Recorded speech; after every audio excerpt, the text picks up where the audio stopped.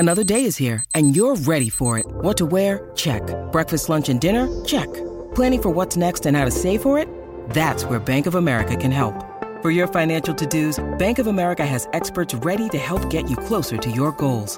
Get started at one of our local financial centers or 24/7 in our mobile banking app. Find a location near you at bankofamerica.com/talktous. What would you like the power to do? Mobile banking requires downloading the app and is only available for select devices. Message and data rates may apply. Bank of America N.A., member FDIC.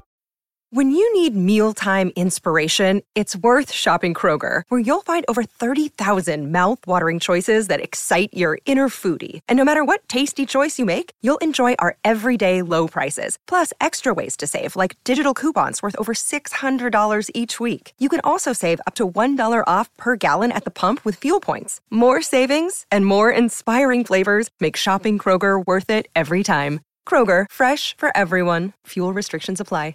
Mary redeemed a $50,000 cash prize playing Chumba Casino this year. I was only playing for fun, so winning this was a dream come true. Chumba Casino is America's #1 social casino experience. It's serious fun. With over 80 casino-style games to choose from, you too could win life-changing amounts of cash. Be like Mary. Log on to ChumbaCasino.com and give them a whirl. That's ChumbaCasino.com. No purchase necessary. Void where prohibited by law. 18+. Terms and conditions apply. See website for details. The voice in the preceding commercial was not the actual voice of a winner. Thank you for listening to this Belly Up Sports Podcast Network product.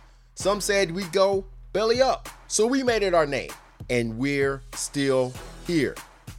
Coming up on the Behind the Mic podcast, between 1926 and 1945, 5 professional football leagues tried and failed trying to keep up with the NFL. One did, ultimately producing some of the greatest teams, players, and coach in NFL history. You're Behind the Mic with Michael Neal Jr.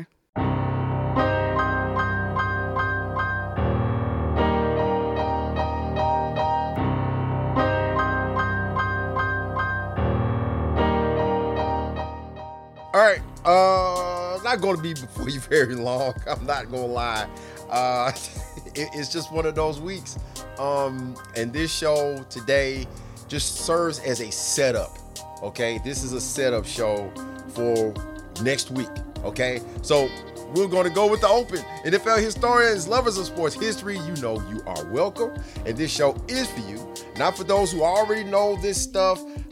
Again, I totally understand, but this show is for those who don't know as much about NFL history. So we are here to enlighten, teach, and learn. It is the Behind the Mic podcast presented by Belly Up Sports, Belly Up Sports Podcast Network, bellyupsports.com. Go to it, click on it, read the articles, go to the shows, especially this one, and listen. All right, a lot of great content creators out there. We have several great shows. I mean, hockey, football, college and pro, basketball, cricket, you name it. It's a very entertaining lineup that we have. And our home base would be Spreaker. Okay, you can go to that, as well as Apple Podcasts, Spotify, Google Podcasts, Amazon Music, Stitcher, iHeartRadio, as well as YouTube. All right, so I will not be before you very long. Hey, look, I'm trying to make sure I do this right. So today is really going to be more of a setup show, okay? So just getting right to it, over the course of about, I didn't know I've done, this is show number 57, by the way, episode 57. But over the course of these 56 shows, we have talked about the history of the NFL. That's what this show is about, right? And we've mentioned in passing, and not really gone into great depth about some of the rival professional leagues that came up to challenge the National Football League. In the end, the NFL always wins. They always seem to win, right?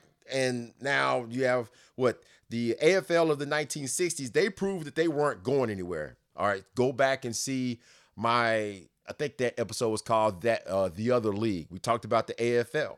And they weren't going anywhere. By 1968, they had added 2 more teams. And, that plus the television contracts meant they were not going anywhere. Plus, they were a lot more pleasing to the eye to watch.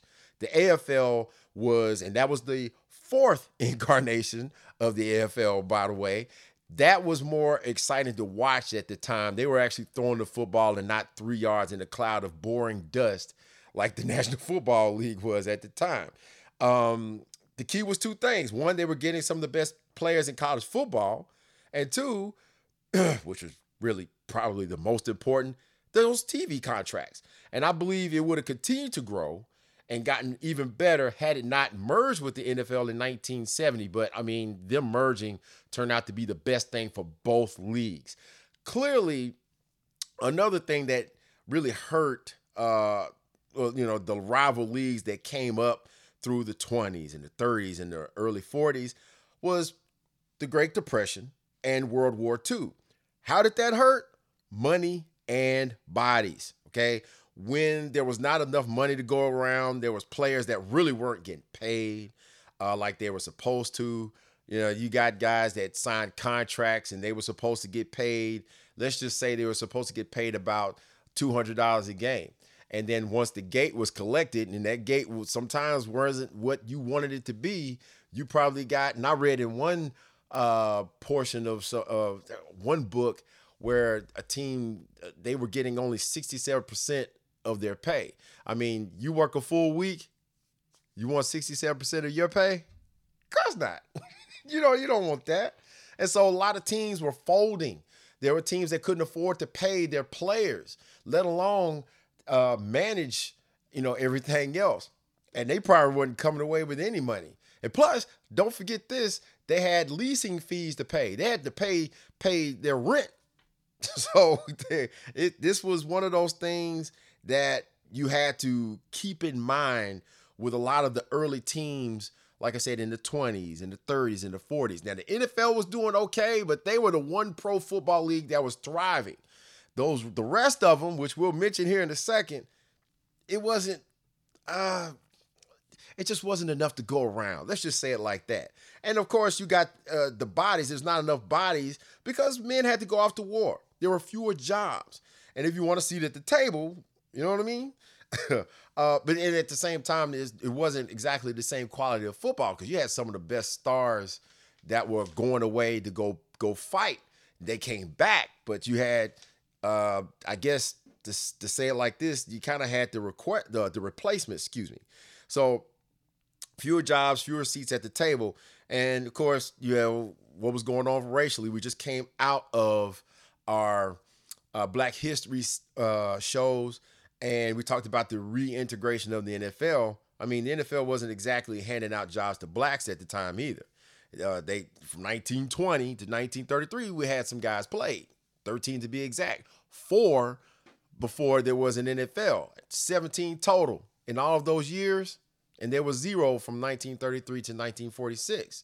And when you have all of these things with the war, and then you had the Great Depression and things like that going on, where those potential black jobs were not going to, those potential jobs were not going to blacks. They were giving them to the white guys. All right. So, I mean, it's just, that's what they were doing. All right. I don't mean to sound like that, but that's exactly what was going on. So he had a lot of talent that was sitting at home, which kind of equaled bad football. And through it all, the NFL, again, they've survived all of this, well over 100 seasons. And so, yes, I do have papers today. I'm going to go right to it. So some of those other leagues, just to give you those first 5 leagues that were in the NFL prior to 1946. So you had the AFL. In 1925, you had Red Grange. Red Grange was the star of stars. He was the galloping ghost, right?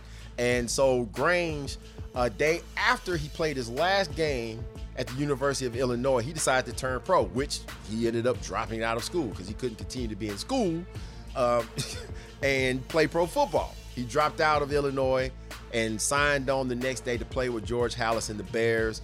And if anyone knows the story, is that they played about 19 games that season, and some of those were on a barnstorming tour. I think they played about, I read it was like 8 or 9 games at the time, where they just went a whole weekend playing games, just left and right. And they earned a lot of money, but Grange and we'll just call him the first agent, the first recognizable agent in pro football at least was C.C. Powell. Cash and carry Powell is what they called him. We've mentioned this guy before. They didn't think they got enough money. So Grange wanted X amount in the end. And Halas and the Bears said, probably can't do that. So what did they do? Grange and Powell decided to start their own football league, the first incarnation of the American Football League in 1926. Well, that league only lasted a year. They had teams, again, that were not pulling the same kind of money, that everybody else would be pulling. And keep in mind, the one star that everybody was trying to see was Grange. What about the other games? Who are the other players? Do you have quality players on these other teams? No. So one by one, eventually these teams folded up, and Grange ended up going back to the NFL and finished up with the last 3-4 years of his career, something like that. The last years of his career, and that league folded up. Then the second and third incarnations of the AFL were in 1936 and 1940. 1936, this is where the Rams came from. The Rams were in Cleveland, and they were one of those teams that only stayed for the 1 year, and they bolted for the NFL in 1937. And again, between there and then in the AFL of 1940, they both lasted 2 years apiece. And after the war, I think the wars really hurt the 1940 version of the AFL. It's the same story as all of them. They didn't have enough players, they didn't have the funding, and they folded up like a cheap tent. Then 4 and 5 were the USFL, and I think it was called the Trans-American Football League. And this is the first incarnation of the United States Football League, USFL. These both came out in 1945, and the TAFL, same thing. Red Grange just so happened to end up being elected as the commissioner, president of the USFL, and the problems that he ran into was the exact same problems that he gave the Bears way back when. His complaint was the players want too much money. Well, I mean, did you want too much money back in 1925? And you broke off and started your own league, and it didn't work out. And even the TAFL, these teams never got started. They never signed a player, never played a game. So they folded up as well. And all of these leagues just combined, and some of them played and some of them did not play. They wanted to field teams and things like that. You talk about New York and Buffalo, Rochester, Brooklyn and Syracuse, Boston, Cleveland, Akron, Cincinnati, Columbus, all in Ohio. In Pennsylvania, you had Pittsburgh and Philadelphia, Chicago, Washington, Baltimore, St. Louis, even in Seattle and LA. Hawaii was even a team, I believe, that was supposed to be in the USFL. They wanted to stretch it out to the islands. And also Dallas. Some of these teams never did pick up a franchise. Some of them did, and some of them actually played some games. But in the end, there was no competition for the NFL. And just also keep this also in mind, is that the NFL had downsized. They had some 22 teams at one time, and they downgraded to as many as 8 because of the Depression. And they were back up to 10 by the mid-40s. Now, just to throw this in here, when the latest Batman movie that's out now, that's like 3 hours long, people say it's pretty good actually. When they said they was coming out with another Batman movie, and I saw the trailer, and I'm like, dude, and it's the guy from Twilight, not another movie. I can't take any more Batman movies. I really can't. How many more versions are we going to get to see? I mean, sometimes Hollywood, they can really overdo things. They really can. And with Batman, we've had, of course, the original, Adam West, and that was the TV show. And then you had the first movie version back in 1989, which was one of my personal favorites with Michael Keaton. And it was followed by George Clooney and Val Kilmer, and then the 3 with Christian Bale, which personally, all right, love me, hate me for saying this, those were my favorite ones. They were. They were my favorites. I know the first Batman, the Michael Keaton, okay, it was great. But the Christian Bale ones, killing, especially the one with Bane. Of course. But you had Christian Bale, and then you have Ben Affleck. Why? Disappointment. Come on, man, do better. Outside of West and the other 5 actors, that produced 9 movies, Now we get Mr. Twilight, Robert Pattinson. And that makes, 10 movies at least? And I guess if you include that small appearance by Affleck in Suicide Squad, that makes it 11. But anyway, I'm sure that there were people, whether they were in the league or fans, that felt the same way about professional football in 1944. When it was announced by Arch Ward, and I called him Art until I found out his name was actually Archie. So it's Arch Ward, that the All-America Football Conference, not All-American, All-America Football Conference would become the next professional football league. All right, so yeah, they had a pretty good run over a 4-year period, and it was the longest of any of those professional leagues to date. That was before the AFL in 1960. Question, why didn't the other leagues stick? 3 things: money, players, facility. You talk about money, you talk about fans, you're talking about people at the gate. You know, and when you don't have the money, like I just said earlier, you don't have the players or the talent, they're not coming to see just anybody. And then there's the facilities. You must remember that the NFL, again, they had 10 teams. The Giants, please forgive me, the Redskins, the Washington football team, the Cleveland Rams, the Lions, the Steelers, the Chicago Cardinals, and then the Bears, Eagles, and the New York Yankees. Now, only the Green Bay Packers had their own stadium. Everybody else played at a Major League Baseball field. And they had to pay, at least they had to pay their rent to that baseball franchise ownership. That kind of shrinks the playing space, and you have to have a place to play, right? So, you have to consider all of these things when you're starting up a football league. I'm sure you can try to put another team in some of these other places, but were some of these teams that they were trying to start up in the first AFLs and the USFLs and the TAFLs, were they going to stand up to the Bears, the Packers, Washington, or the Giants? Not really. Maybe the Cleveland Rams, because they didn't win anything until 1945. But some people dream. And Chicago Tribune columnist Arch Ward, he had a dream. And his resume, as well as financial backing, made it become a reality. Hi, I'm Maria.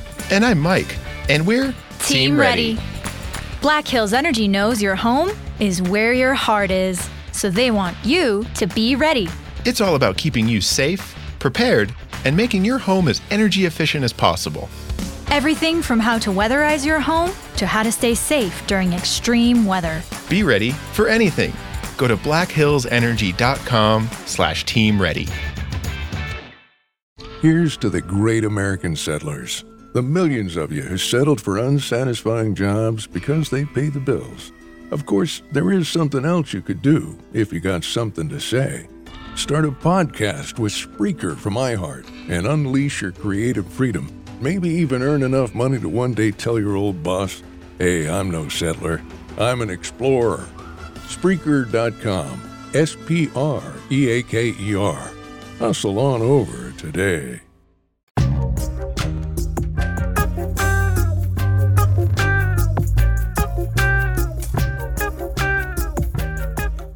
Okay, I got a question for everybody. Anybody, show of hands, who's ever heard of the World's Fair? I mean, it's something that I remember seeing as a kid. I think the last one that was at least in the States, I believe, was like 1986. And I do remember seeing some memorabilia around my grandparents' house when I was a kid. I think I saw it like in magazines and stuff like that. And I really didn't understand what it was. I'm like, is this like a place for kids to go to ride rides or something like that? Is it like, around here in Nashville, we had Opryland, which was a theme park. Was it like a theme park? Was it like, going to Disneyland or something like that? It didn't really look like it to me, but just, looking around and just kind of briefly looking at some things, and I still didn't understand what it totally was. It was like a giant expo that has exhibits of the times, is what it's been described as. And it showcased achievements. Now, in 1933 in Chicago, they would be hosting the World's Fair. And Arch Ward of the Chicago Tribune, he wanted to include a baseball game. He wanted to throw something extra in there, as another thing for people to show up to see. Very good idea. And it was going to showcase the best players from the American League and the National League of the Major League Baseball teams in America at the time. The first All-Star game. That's what it became. And it stuck. It was a great idea. They still do it today. Now, something that stopped in 1976 was actually his next idea. And that would be the College Football All-Star Game. Now, from 1934, this was the next year, from 1934 to 1976, the seniors, the graduated seniors, would play an all-star game. They were selected to the all-star team. They would play an all-star game against the NFL's champions, from the previous year. They would play the Bears or they play the Lions or whatever. 1974 was the only year they didn't do it. That was because there was a player strike, okay? But they played that game for quite a long time. Just imagine, timely, just imagine taking out the Hall of Fame game and inserting that game. The college, this is before the draft and all of that. The draft hadn't started yet. That didn't start till 1936. So this started in 1934. But they did that, and it was something else that Art Ward's great idea, his great mind, gave the sports world. And so Ward had another idea, which was another professional football team, a league actually, to challenge the NFL. And Ward and all of his ownership partners actually not only wanted to necessarily challenge the NFL, but I read it as being called like the World Series of professional football. They wanted the champion of the AAFC to play the NFL champion, and they could coexist, and they'd have two leagues that, pretty much like the AFC and the NFC today. Just like what the AFL did when they combined with the NFL in 1970, and they decided to have the AFC champion face the NFC champion. In the early years of the Super Bowl, it was the AFL champ versus the NFL champ for the first 4 years of the NFL. So the first 4 years of the Super Bowl, rather. So yeah, it was it's one of those things that they wanted to do long term, and I thought it was, if you think about it, it's a really, really good idea. They wanted to visually merge and eventually merge. Of course, they were about 25 years too early. Now, according to Stan Grosshandler of the Coffin Corner, Arch Ward, they actually called a meeting in St. Louis 2 days before D-Day in 1944 with his group described as, and I'll say, quote, men of millionaire incomes, end quote, to discuss forming an all-America football conference. The mistake of the USFL, for instance, was that the owners of the teams, they did not have deep pockets. They were described as good businessmen, but they didn't have the money to really sustain anything. It's part of the reason why it folded. You got to have money to run a team as well as, just manage a team. You got to have money. And if you want it to last, you got to have money. Arch Ward had men with deep pockets. So I'm going to introduce you to a couple of these owners around those, the beginning meetings. There was Chicago's John Keeshan, who was a trucking owner. Buffalo Oil Company executives James Brewer, please forgive me if I say their names wrong, and William Bennett, as well as construction man San Cordovano. All right. Then there's actor Don Ameche. He teamed up with newspaper syndicate editor Christy Walsh in LA. Now, if you don't know Don Ameche, if you're not old enough to have known Don Ameche, I'll give you two movies. If you ever seen any of the Cocoon movies, he was the one who was, always after the girls. But really, if you've seen the movie Trading Places, he is the slim one, the slim Duke brother, Duke and Duke. Yeah, that's Don Ameche. But yeah, he owned that football team back then. And then there's the brothers Tony and Vic Morabito, as well as Alan Sorrell and Ernest Turin, that had the San Francisco franchise. Then there's the millionaire himself, extraordinaire Yellow Zone cab man Mickey McBride in Cleveland. And then also MLB Hall of Famer Lou Gehrig's widow, Eleanor, who was also present at that meeting. She would become a league executive later on. There was also a second meeting, by the way, September 3rd of 1944 in Chicago. Other cities that were interested in getting into that new league were Detroit, Philadelphia, and Boston, all right? Now, here's a little something that I learned. If there's anyone out there that's a Notre Dame fan, they have to be familiar with the Four Horsemen. Two of those former Four Horsemen, Irish players, ended up as pro football commissioners. Elmer Layden was the commissioner of the NFL at the time, while All-American Football Conference, they chose his teammate Jim Crawley. Now, I'm currently reading this book, which is really the backbone of my research. It's called The League That Didn't Exist. There's a reason for that. And it was written by Gary Webster, and it basically is telling you the history of the AAFC. There's a lot of talk of how much fighting there was going on between the players and with the stadiums and everything that's connected. Why? Obviously, because there weren't a lot of slots, again, for professional football teams that were just being handed out. And I just told you about the 5 leagues that failed before, and some of them didn't even get started, all right? They didn't even get 30. The fighting didn't end just because Crowley and Layden were college teammates. The 2 leagues, they just did not get along. The NFL is very territorial, very territorial. The AAFC wanted peaceful negotiations. They want to coexist with the NFL.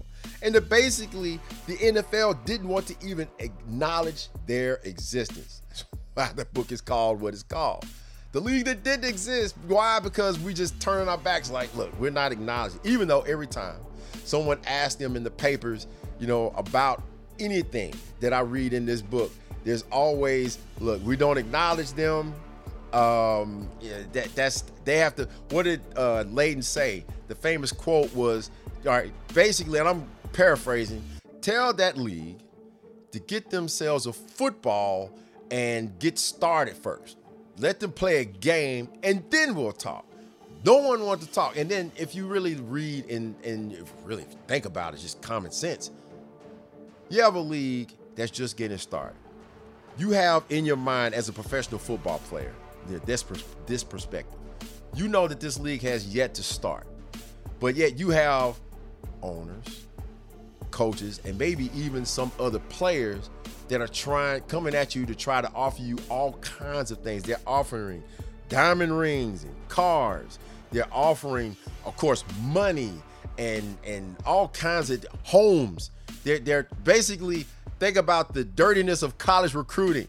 And this is the basis of what we're going to talk about next week. But you have all of this, but y'all haven't even gotten started yet. Plus, I see the past of how many leagues that have come and gone just in this short.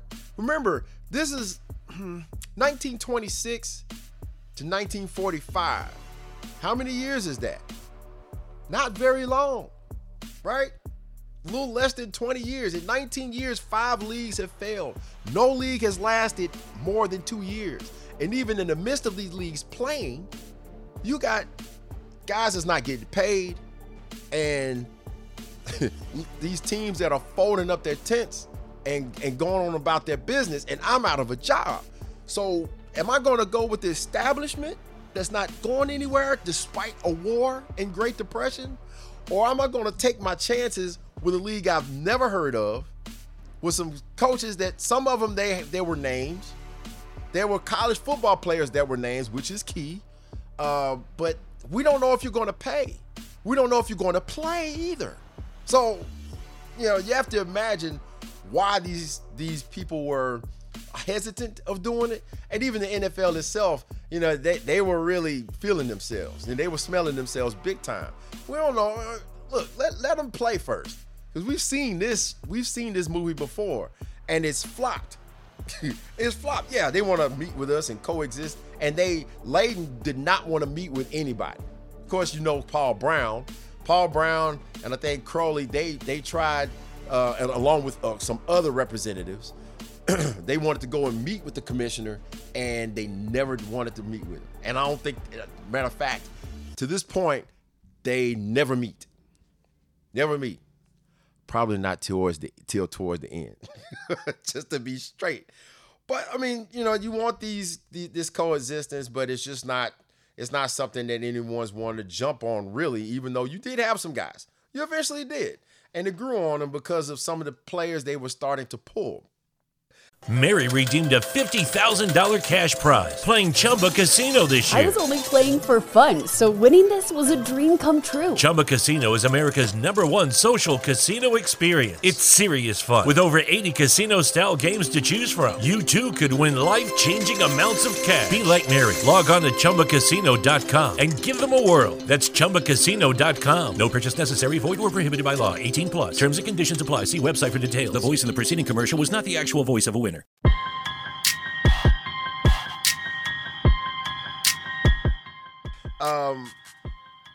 When it came to players and coaches, that's when things really got ugly. And the NFL, like I said, even to this day, they're still territorial, but they don't have anything to worry about. There's no other professional football league that's going to even scratch anything, okay? Nobody, they're not going anywhere. But they have cornered the market at this point on professional football. And remember, there was only 10 teams. So Ward's new league had about 8 teams at the time, around 1945. They were supposed to be ready to go. They wanted to play in 1945, but they had to postpone that to the next year. And they were also eyeing a 9th and 10th team to equal the NFL. And just to introduce you to a couple of these teams, there was the Chicago Rockets. They were supposed to be the crown jewel of the league, especially because that was Ward's hometown. They signed a lease to play at Soldier Field, as a matter of fact. Then there's the LA Dons, of course, and the San Francisco 49ers that gave the AAFC not one, but 2 teams out west. Okay, this was especially important because of the NFL's Rams.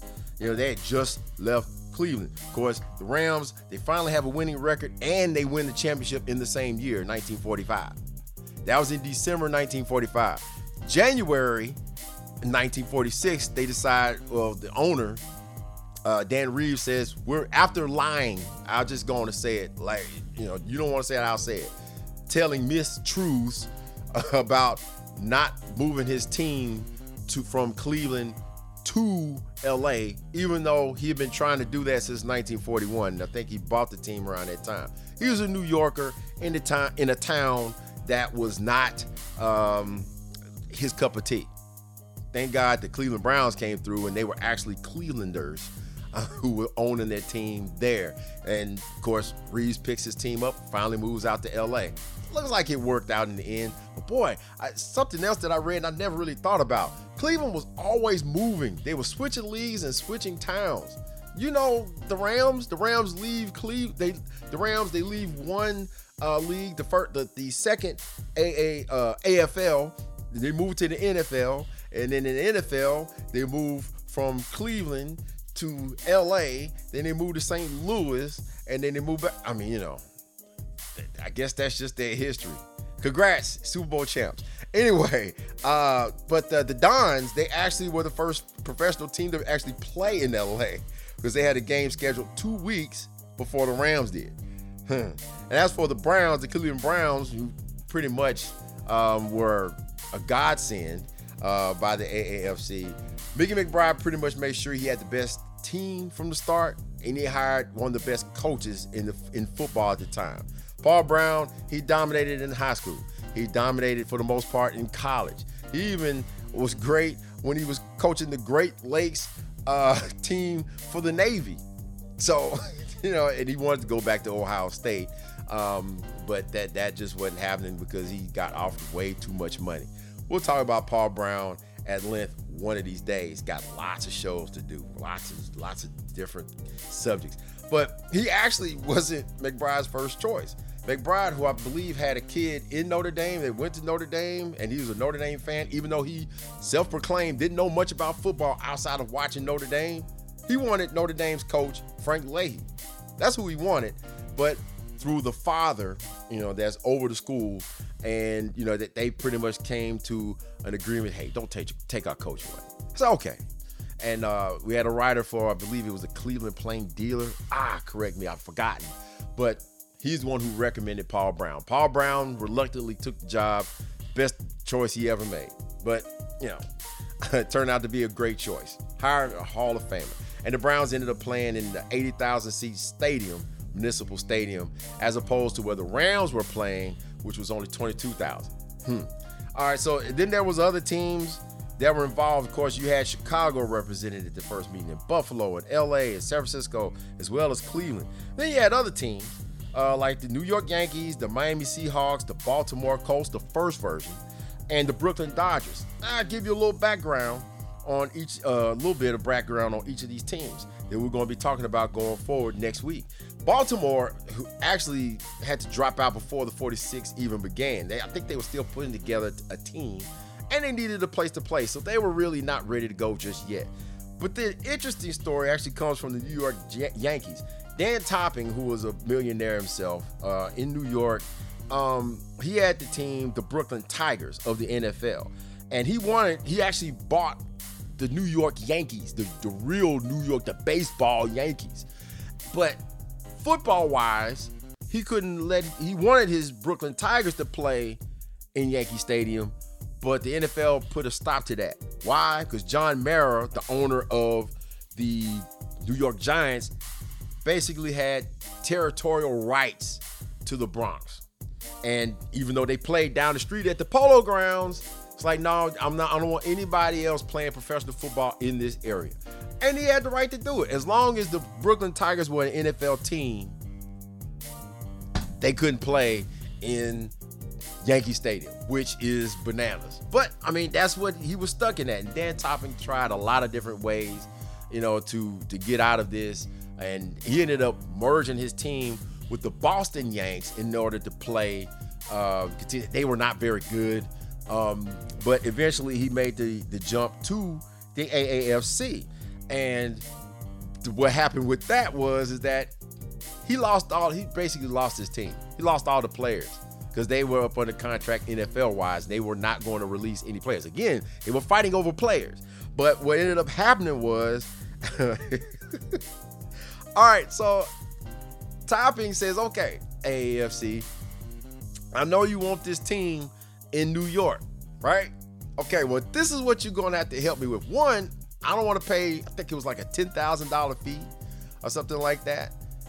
They reluctantly agreed to that, even though I think it was like McBride was one of 2 or 3 that did not like it, but they really didn't like this. I'm going to need to rebuild me a team because the NFL basically took all my players. So I'm going to be able to pick any player that I want from each and every one of y'all's rosters. And all of your rosters that's already set, because they started signing players at this point, right? There was like about 300 and some odd players that were out there. 21 were there were only 21 players that could be protected out of all of those teams. 3 players apiece for each team that they could protect. But Topping had the pick of the rest of the 300 to build his team. It proved to actually be a great thing for him because they were competitive the first, I think, 2 years of the league. And I wonder why. But yeah, that's crazy. That's crazy. He got to pick 3 players from each one of the AAFC teams to play on his squad. And they didn't want to do it, but it's like, okay, do you want to have a team in the media capital of the world? Do you want to be in a major market or not? And then it also helps that he had eventual Pro Football Hall of Famer Ray Flaherty, who played for the New York Giants for several years as well as their coach. That helps. That really does help. And then as far as the next incarnation of the Brooklyn Dodgers, they were actually taken over by former owner of the Philadelphia Phillies, a man by the name of Bill Cox. And this team was moved from New York to Brooklyn, and they renamed them the Dodgers. They played at Ebbets Field, the same as the Dodgers baseball team, and they signed a 12-year lease with the Dodgers. Now, that makes me think I may have misspoke with the Soldier Field lease. I may have confused that with the Ebbets Field lease.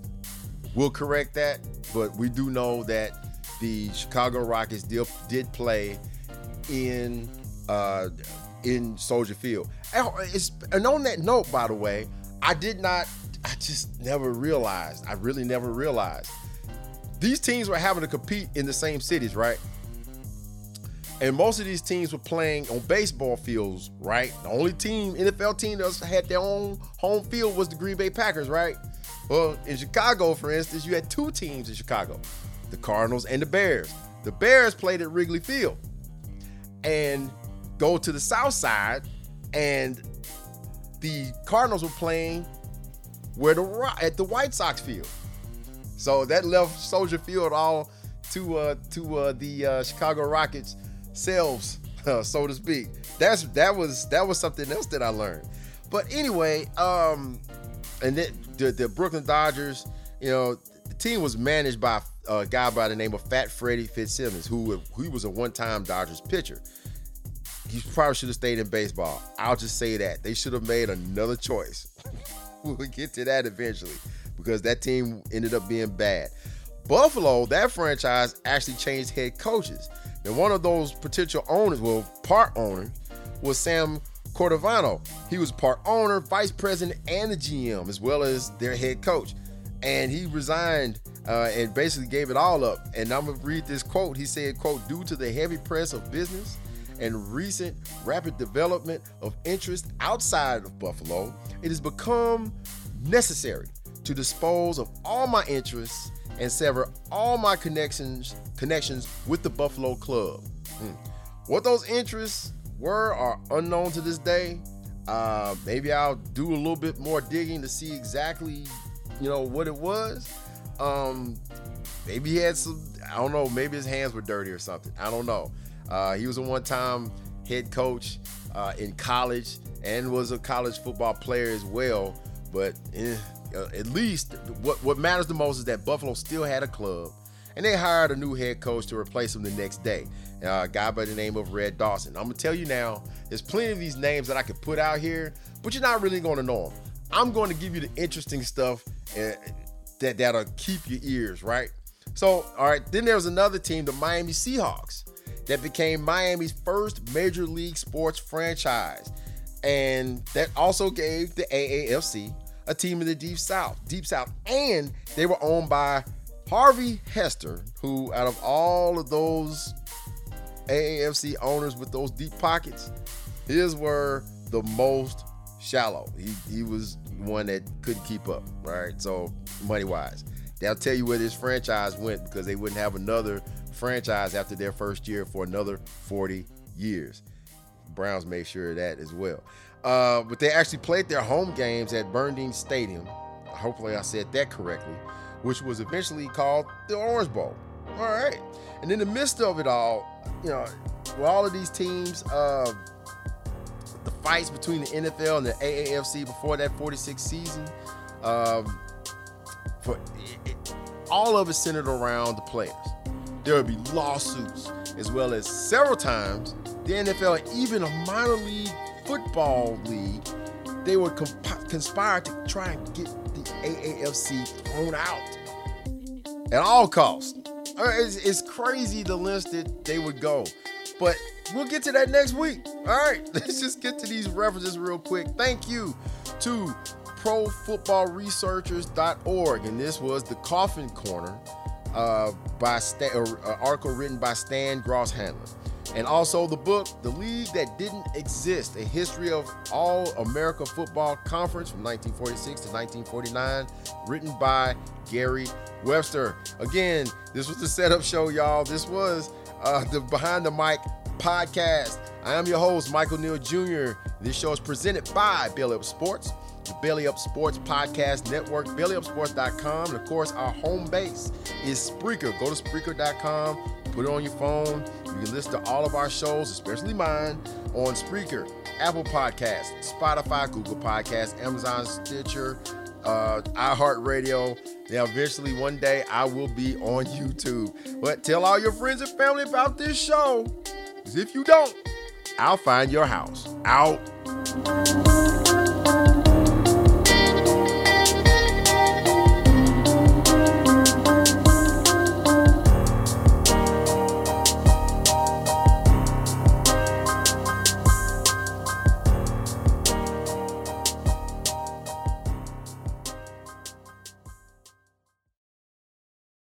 Mary redeemed a $50,000 cash prize playing Chumba Casino this year. I was only playing for fun, so winning this was a dream come true. Chumba Casino is America's #1 social casino experience. It's serious fun. With over 80 casino-style games to choose from, you too could win life-changing amounts of cash. Be like Mary. Log on to ChumbaCasino.com and give them a whirl. That's ChumbaCasino.com. No purchase necessary. Void where prohibited by law. 18+. Terms and conditions apply. See website for details. The voice in the preceding commercial was not the actual voice of a winner.